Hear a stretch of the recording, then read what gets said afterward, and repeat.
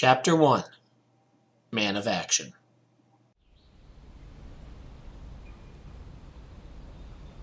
Present day. Come on, Dad. It's only a few more blocks. Angus MacGyver was being led by the hand by his 14-year-old daughter. I'm coming, sweetie. Caitlin, they're not going to close. Let your dad enjoy his walk. Cindy MacGyver gave her husband's arm a squeeze as they exchanged a smirk. It was a decent morning in the Venice, California neighborhood after a fall storm came through the night before, leaving the air crisp and chilly. The three decided to make the most of the Saturday morning and go for a leisurely stroll by the area's mom and pop shops and cafes. Mac and Caitlin were planning on taking one of their father-daughter camping trips, and there was a new camping store a few blocks away. There were times the whole family went out on one of the many wilderness locations MacGyver liked to stay for a few days, but Cindy's job responsibilities and his son Sam, on assignment as a photojournalist, taking him out of the country so much, it often came down to just Caitlin joining him for a weekend adventure.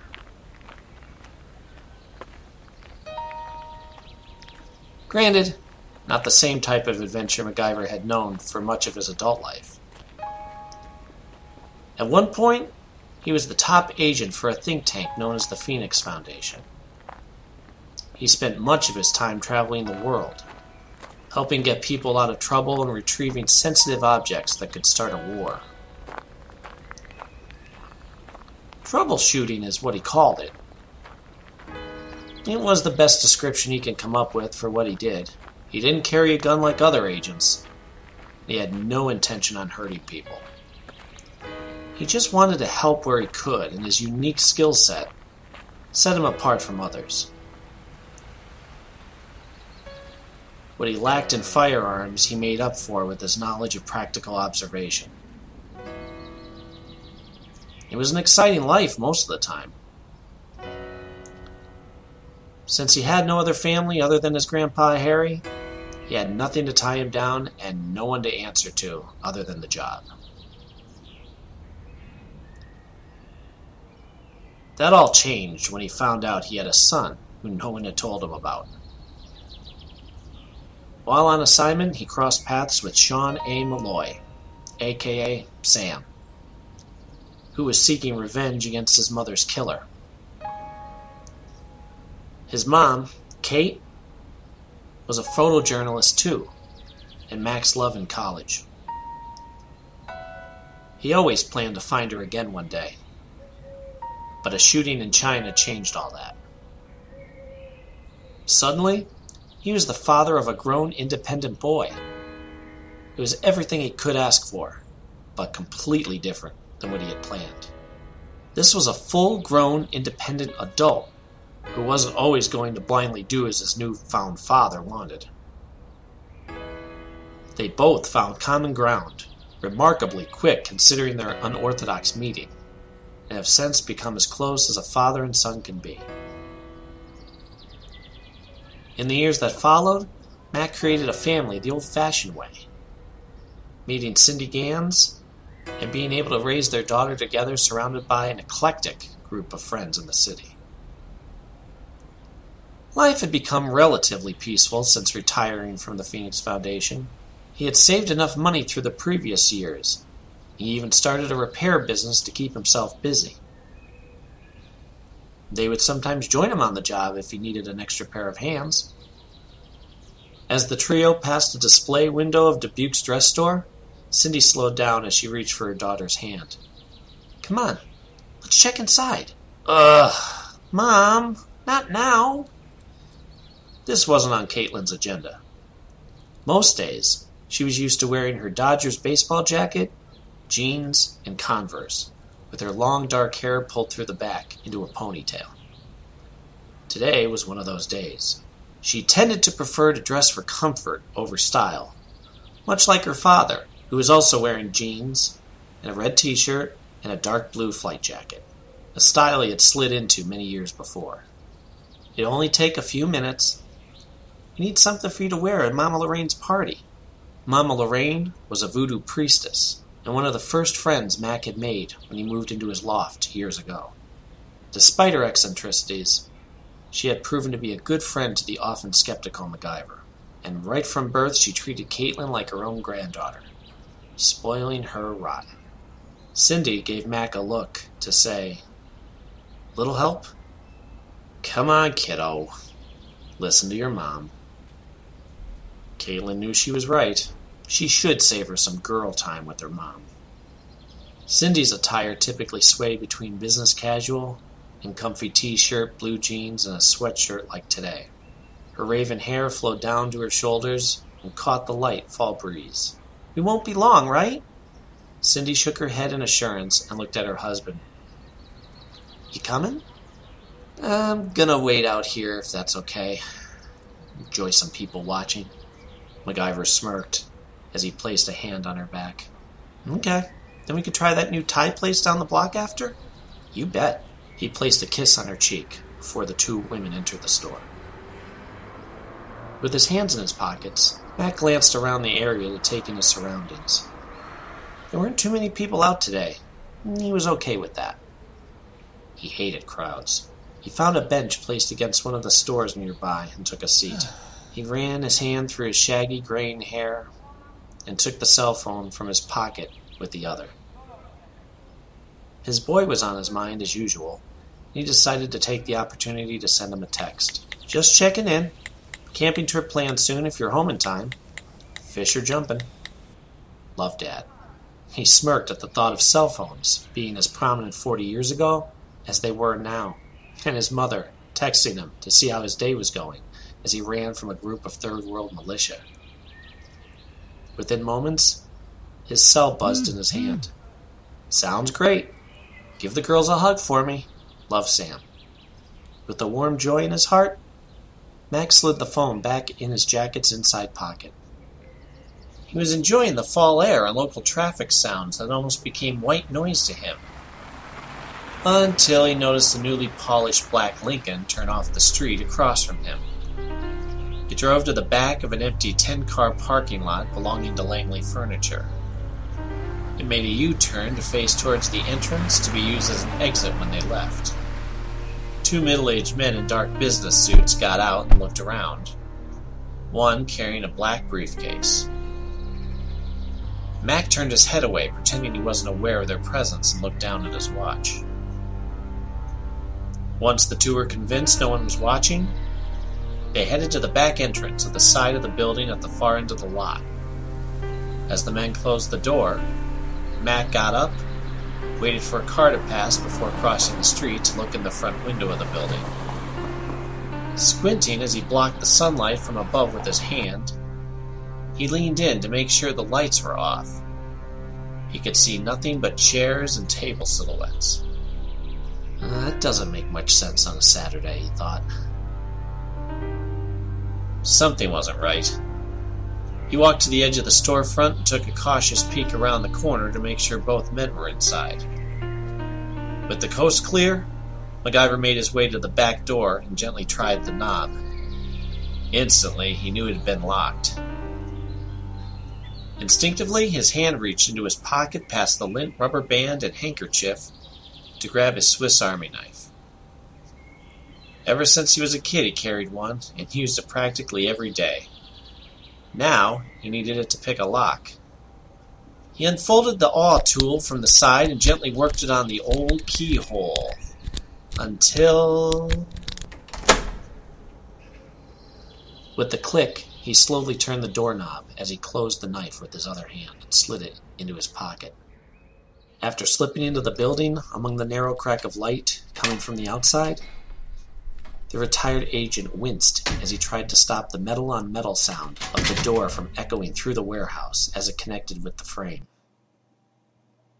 The steel walls were 30 feet high, and the inside was relatively dark compared to the bright, brisk day outside. As he worked his way towards the muffled voices coming from deeper in the building, Mac thought to himself, what if I'm wrong and I get caught snooping around? I guess the old looking for a bathroom excuse could work. Or thought you were open. It is a business, after all. Just then, he heard one of the men mention a dollar amount, and among the various pallets and crates, he could make out the first two men talking to a third. This man was dressed a little flashier with a blue shirt that had 3 buttons open to show a gold chain around his neck. His hair, blonde, was slicked back, and he had a stance that boasted an abundance of confidence. From behind them, Mac could make out a male figure laying face down on the ground, further down one of the makeshift aisles. It was clear now. These 3 were up to no good. Quickly, MacGyver took his cell phone from his pocket and thumbed 911. No response. He wasn't getting a signal. He probably should have snuck back out the way he came, but he thought about the unconscious figure and needed to see if there was anything he could do for him. He started looking around to figure out the best way to get over to him undetected. While the 3 thugs negotiated the finer points, Mac took the long way around. He softly crossed between the tall stacked crates, mounds of sawdust and repair tools used to patch up the damaged floor models of various wooden furniture. As he reached the body laying on the ground, he could see 2 bullet holes piercing from the tan sweater of an elderly man, who Mac assumed had been the store owner. Keeping an eye on the 3 negotiators, he knelt down and used his index and middle finger to check for a pulse. Nothing. They must have killed him just to use the warehouse, he thought, as his attention turned fully to the 3 men. The thug in the gold chain held up a gray metallic box towards the other 2 and popped open the clasps that held it shut. Squinting to make out the details, he peeked his head around one of the dusty crates. MacGyver saw a Z-shaped firearm taken out and displayed for the finer-dressed men. It was silver, detailed with what appeared to be snake scales, and definitely not of this earth. If MacGyver could work his way back to the main showroom through the door somewhere behind him, he'd be able to use the landline to call for help. It was a solid, safe plan. Until some crate fragments popped and cracked beneath his feet as he stepped backwards. With the echo of the wood breaking, all 3 men quickly turned their attention to the middle-aged man, whose wide-eyed face went pale. The moment felt like eternity, until 2 of the 3 men pulled automatic handguns and started firing at their unexpected guest. Quickly, Mac ducked and dodged to the right as he did his best to avoid the barrage of bullets zipping past and around him. He ran down a dark row of towering steel stacks and zigzagged across the deepening aisles as the 2 men ran after him, guns drawn ready to fire again. Hearing the 2 men from coming around one of the corners, MacGyver managed to squeeze himself between 2 of the racks in one of the darker parts of the warehouse, and stayed silent as the 2 men passed. Once he heard them go down one of the adjacent aisles, Mac peeked out. He thought about the phone on the showroom floor or the adjacent manager's office, but the 2 gunmen were already heading that way. As he doubled back up the aisles he had just come from, something instinctual came over him. Okay, let's see what we have to work with, he thought as the gears in his mind started to turn. MacGyver's eyes intensely started darting at the space around him as he took in what he had to work with. A table saw, a shop vac, a plastic bucket used as a garbage pail, containers of industrial lacquer, and lots of sawdust. That'll work. First things first, he thought. Gotta make sure those guys stay on the other side of the building while I work.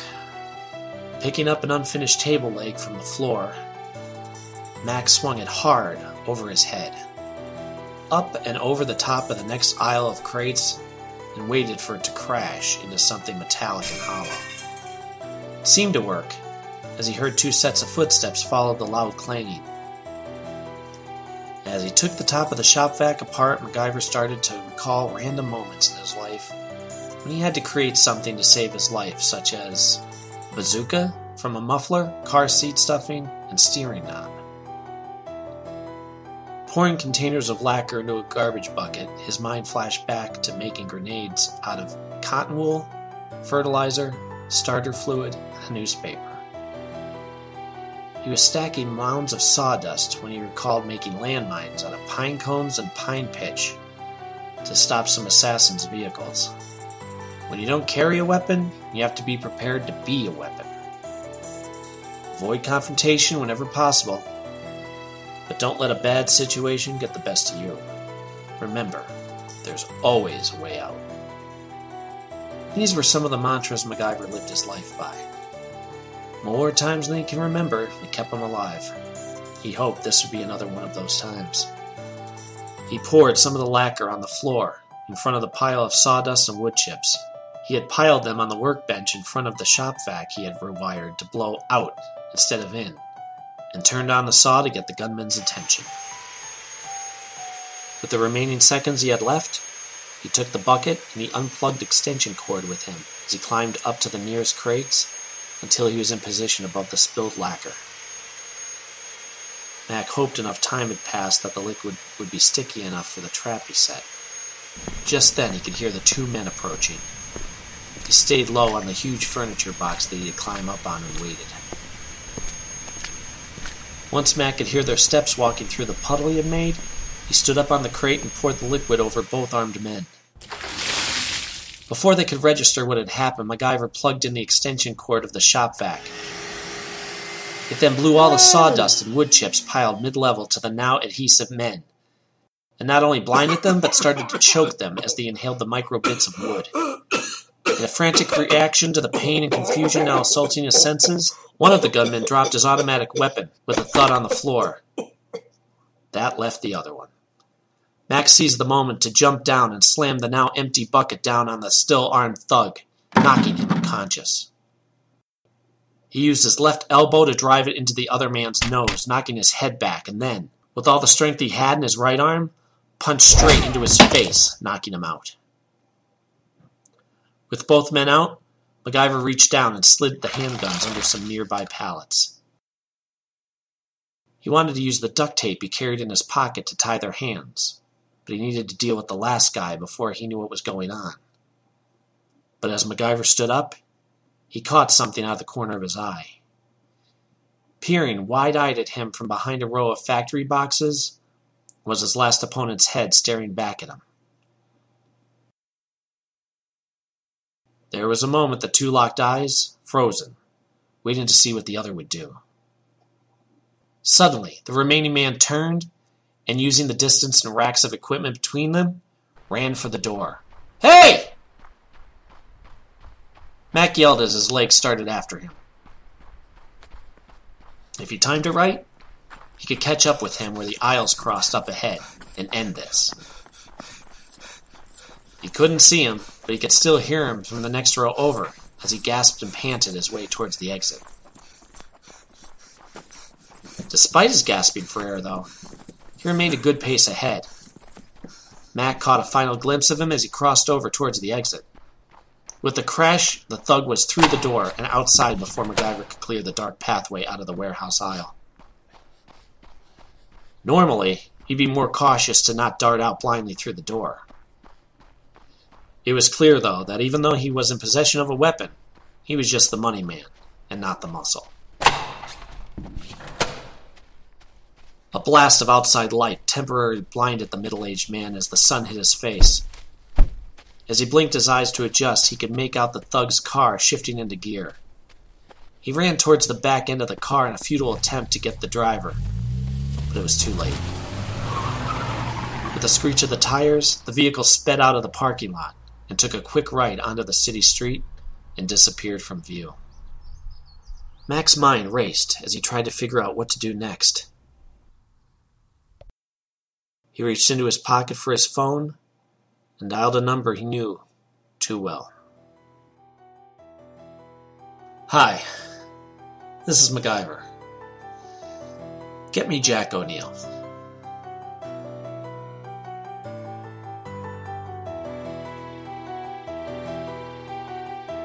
MacGyver SG-1 is written, edited, and narrated by Mac Jackson. Music by Brian Buzowski. Art by Jared Brown of Darkstream Studios. Ermel Mall, and Nathan Shell of Commission Credentials. Donations can be made through PayPal at macwjackson@comcast.net. Look for more on Facebook, iTunes, Stitcher, and Twitter at macwjackson. Special thanks to Chuck Dixon, and especially Richard Dean Anderson, and everyone who is part of the Stargate and MacGyver worlds.